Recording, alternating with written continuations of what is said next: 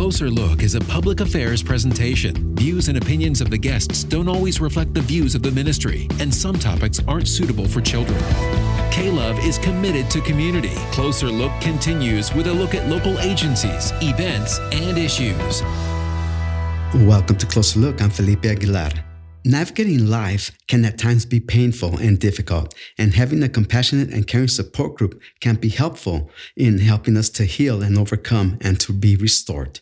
I'll be talking about this with Denise Smith, pastor in pastoral care and licensed clinical therapist at Legacy Church in Albuquerque. Denise, thank you so much for being with us tonight. Thank you, Felipe, for having me here. I appreciate it. Why is having a support help group important when we are going through difficult and painful life events? So support groups are helpful to people for a multitude of reasons. First, they help people connect together and know that they're not alone in their suffering. Sometimes people go through very difficult times and they feel very alone, like they're the only one experiencing what's happening.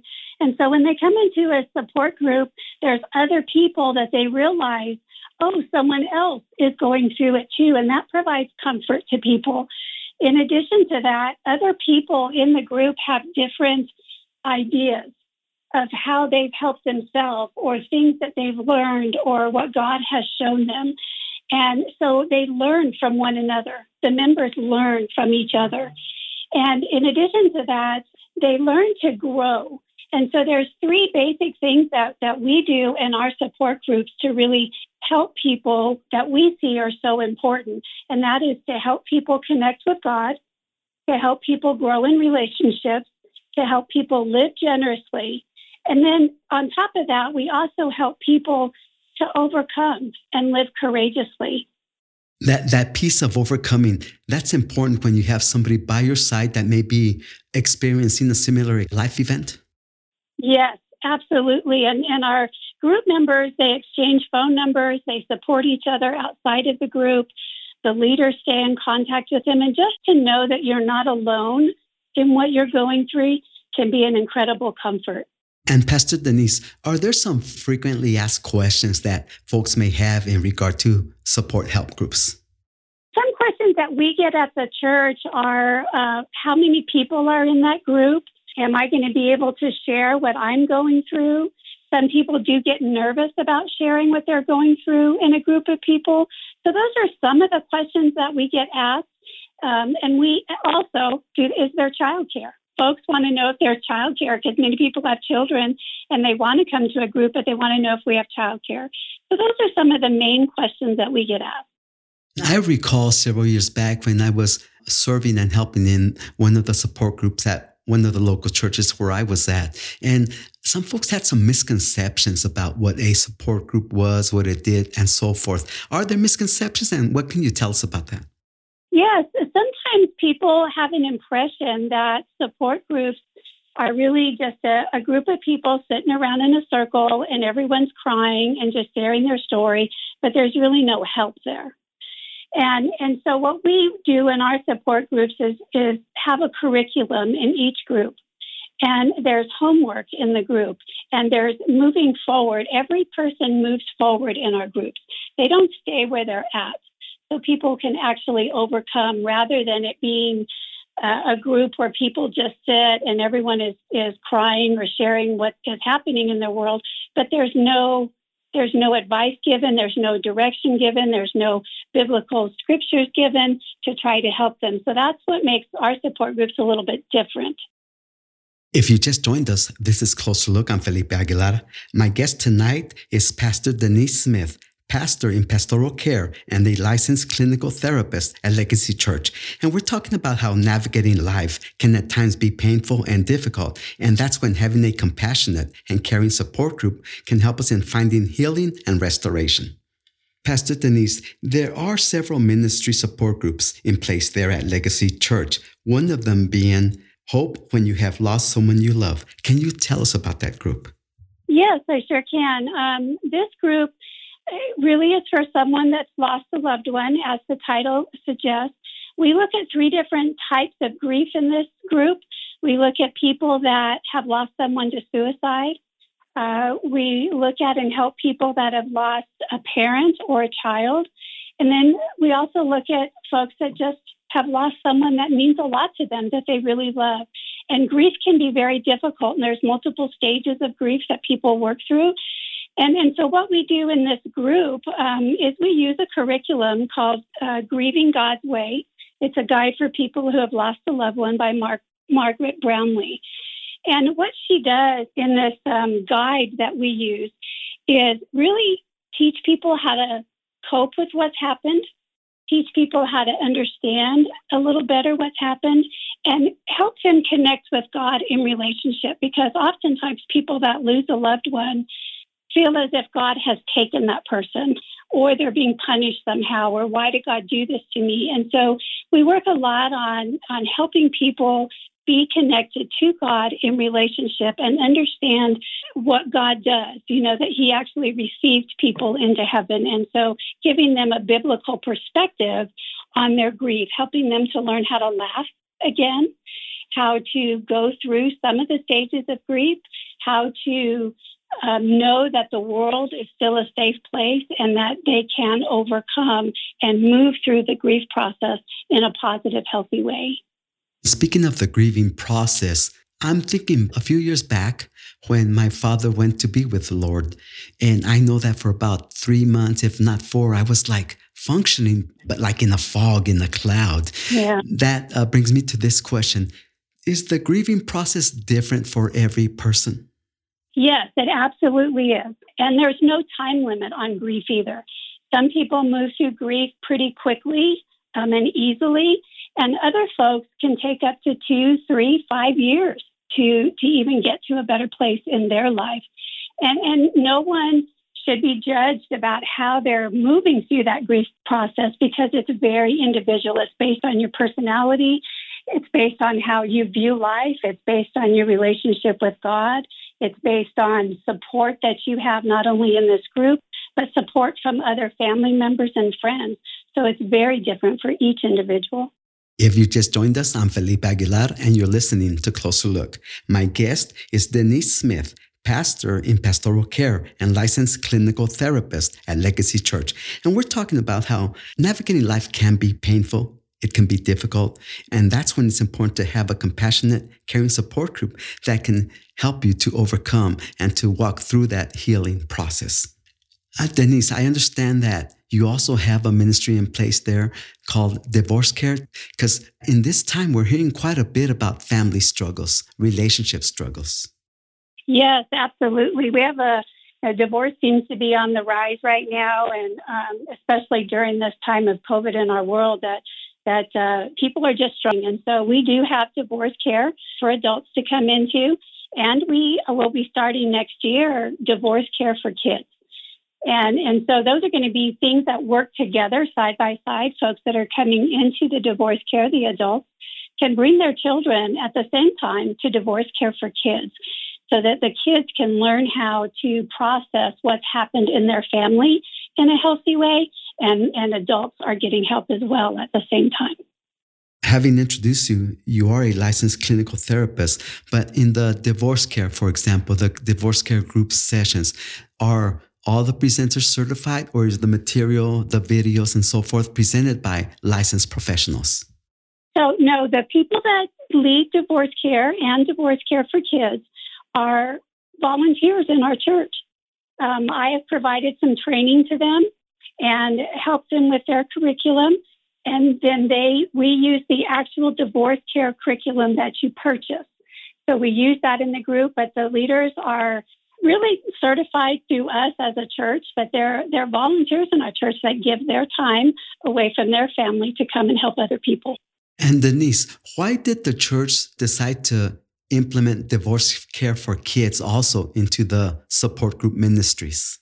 Well, Felipe, our church is very large, and we can have, 2,000 to 3,000 people in attendance just at one campus on a weekend, and we have 4 campuses. And so when you have such a large group of people, we see that there's a lot of single moms. We see that there's people that are going through divorce. We see that there's people in blended families.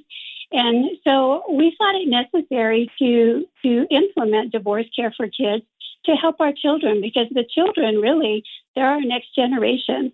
And we want to help them be able to overcome things that have happened in their family, be able to get closer to God and move forward so they don't get stuck in their world based on what's happened in their family. And can you give us an idea of how a group meeting goes? What takes place in a divorce care group session, in a Hope When You Lost Someone You Love group session? Most of the groups are set up in a very similar fashion. Generally, when folks come into the group for the night, there's a little bit of small talk, people just connecting with each other. How you doing? Some of the groups provide food, little snacks, and so they have a little bit to eat. And then they sit down, and every group member that wants to has an opportunity to say, hey, this is what happened to me over the week. This is how I've been feeling. This is what I've been thinking about. Either they've lost someone or I've gotten a divorce. Here's been my struggle. And once everyone has had an opportunity to talk about that, the other group members will then provide some advice or direction, if you will, and try to be supportive and helpful. Then the leader at that point will begin to step in. So the leader kind of sits back and allows that process to happen with group members because it's really their group, and allow them to connect one with the other. And then the leader will step in and they will begin the topic for the evening. And so they will do a little bit of teaching on that particular topic for the evening. And then the group members are included in that process, and there's a discussion that begins to happen. And then there's homework assigned, there's prayer that occurs, and additional support perhaps after the group before they leave. Now, with that being said, in our groups, the leaders are excellent at recognizing if group members are coming in and they're saying all the same kind of issue is happening. I'm having in a divorce care, for example, everyone had a problem this week with the ex-spouse and parenting. And that's not the topic for the evening. The group leaders are very skilled at being able to just switch topics and say, you know what, we're going to talk about that more in depth tonight. So they know the curriculum and they know it so well that they can do that. In divorce care, they do use the videos and then they have conversation with that. So they may still show that video for the night, or they may postpone it till the next week. So they really work to meet the group's needs at that moment rather than just say, well, we have to get to this topic and we can't change it. And you know, Denise, another concern that shows up in surveys that we do on a regular basis, unfortunately, is that of life-controlling substances and the addiction and abuse of them. That always seems to come up. Do you have a support group, a ministry in place there at Legacy Church to address that concern? Yes, we do. We have many ministries, actually, many different types of groups, and we do have addiction groups for men and for women that deal with addictions specifically. And that's a sensitive topic, so I assume that confidentiality is very important. Confidentiality actually is really important in all of our groups. So what happens with on the very first day of group in any of the groups that we have, because we have roughly 16 different types of groups. And the first day, every group member is asked to sign a paper that says that whatever they hear in that group, they will not repeat outside of the group. Everything that's discussed and talked about inside the group stays in the group to maintain that confidentiality. One of the misconceptions that I came across one time in one of our ministry groups was that everybody that attends has to participate or voice their opinions. Is that the case, or can they just participate as they feel comfortable doing so? So we have two groups that people are really asked to participate and need to. And then the rest of our groups, it's just as you said, Felipe, it's if people want to share. No one is forced to share. No one is pushed in that direction. They're asked if they would like to share, and the group knows how valuable it is to share because you can learn from that. However, no one is forced to. Other than we do have two groups, which are two groups called Wounded Heart for men and for women, and those groups are around sexual abuse healing. And so those groups are run very, very differently than any of our other groups. And so there is an expectation in those groups that people are going to share and learn. But those are the only two groups that functions that way. If you just joined us, this is Closer Look. I'm Felipe Aguilar. I'm speaking with Pastor Denise Smith of Legacy Church, and we're talking about the support group ministries, the help groups that they have in place to help us to navigate life through difficult and painful times. Denise, how we view ourselves, I think, is very important as to how we function and how we deal with unexpected tragedies, if you will, or unexpected challenges in our life. Do you have something in place that helps with building up of self-worth, if you will? Yes, absolutely. And you are so correct. How you see yourself, what you believe about yourself is part of how you function, and it can impact everything a person does. And so we have a group called Renew Self-Worth, and it deals specifically with folks that are dealing with maybe a little bit of sadness, some very mild depression, and they're not sure that they're valuable or they're worthy. And so this group specifically deals with folks that are struggling with those issues to help build up who they are in Christ, and that they can be proud of who they are and know their identity in Christ, so that now they can look at the world differently and function differently. So if I am struggling with one of these problems, or maybe another issue that's a life event that's quite unexpected, how do I know, or how would I know when it's time to seek help? Yeah, Felipe, that's a really interesting question, because sometimes people don't know that they need help and they don't recognize it, but others around them will begin to recognize it, such as family members or friends. And they might start telling this person, I think there might be something going on here. You might want to call the church, or you might want to see how you can get some help. And that might prompt someone to do it. And then there are other people that see that their life is just not going the way that it should be. Maybe they've come to church and they've heard a sermon from our pastor, and it hits them right to the core of their being, and they say, wow, I need to make a change. So they start seeking out help. Generally, those are the two ways that we see people realize that they need help, either by somebody saying to them, I think you probably need to get some help because something's not right, or they hear something in a church service, or they see something in their life that suddenly they realize this is not the way I want to live, and they'll begin to reach out for help. Are the support groups that are in place there at Legacy Church, are they open to the public or to members only? No, they are very much open to the public. We encourage everyone in the community that needs to come to a support group here. They are welcome to come. You do not have to be a member of Legacy in order to join the support group.